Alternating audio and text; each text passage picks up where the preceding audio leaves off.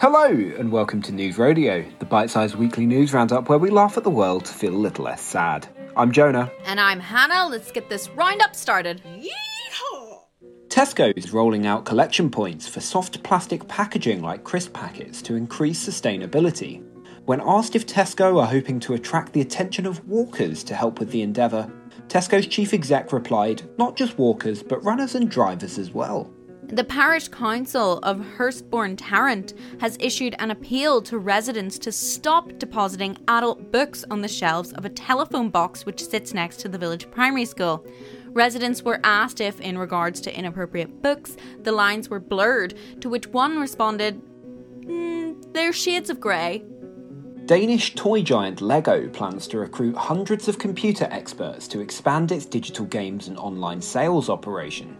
The first thing these experts have done is create a large set of interlocking Lego rings, much to the disappointment of the CEO, who stated this wasn't the blockchain he was hoping for.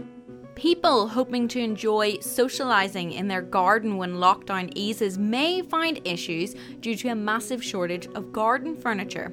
The Leisure and Outdoor Furniture Association claims high prices have made retailers uncomfortable, and given that I've been sitting outside on an upturned bucket for months, I'm pretty uncomfortable too. Experts say many children are struggling to get back into school due to inconsistent and unreliable COVID tests.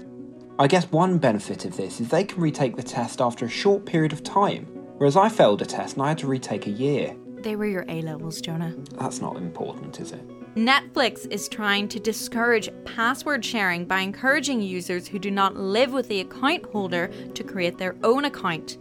I'm not sure if this is something Netflix are going to clamp down on, or if this is just my boyfriend who works at Netflix putting me under even more pressure to move in with him, but I think I'd rather pay the $9.99 a month. US climate change envoy John Kerry has urged the world's top 20 polluters, which create 81% of emissions between them, to reduce CO2 immediately. These polluting nations have fought back, stating he's talking rubbish. However, we all know rubbish is just one component of the pollutants we need to fight back against. Royal Mail is to trial Sunday parcel deliveries for major retailers amid an online shopping boom. As this is only parcel delivery, the Hogwarts Owls will remain the only postal service delivering letters on Sundays. A pair of velvet slippers that belonged to Sir Winston Churchill have sold for nearly £40,000 at auction. Along with these slippers came an audio recording of Churchill stating, I shall wear them on the beaches. I shall wear them on the landing grounds. I shall wear them in the fields and in the streets. I shall wear them in the hills. I will never slumber. Phone scammers have reportedly asked people they have been calling for £1,000 to stop calling. My solution is to ask the scammers out on a date and they'll never call again.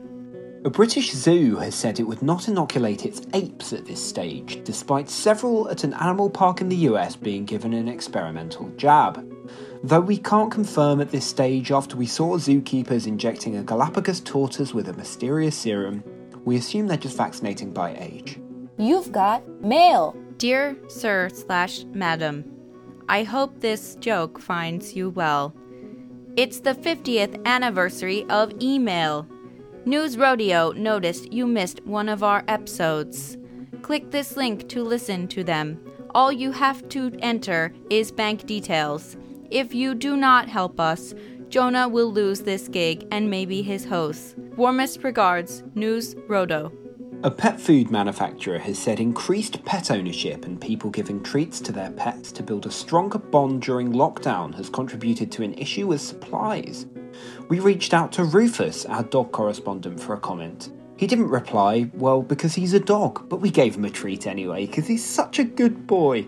The first digital-only art auction by Christie's Auction House has netted £50 million for the artist Beeple, whose digital art was sold as an NFT.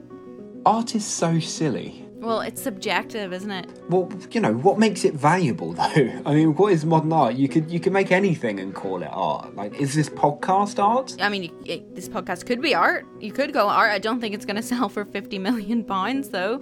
Oh, you're being difficult. No, I'm not being difficult. I'm just saying art is subjective. Okay, I'm done with this. No. Sorry, no.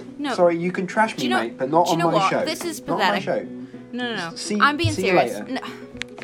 See you later. Not on my This is show. absolutely diabolical behaviour.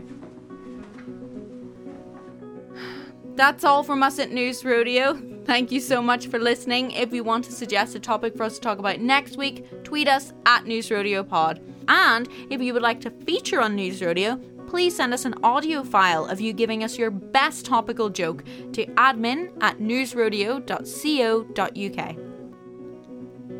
Jonah? Jonah, come on, just read your line.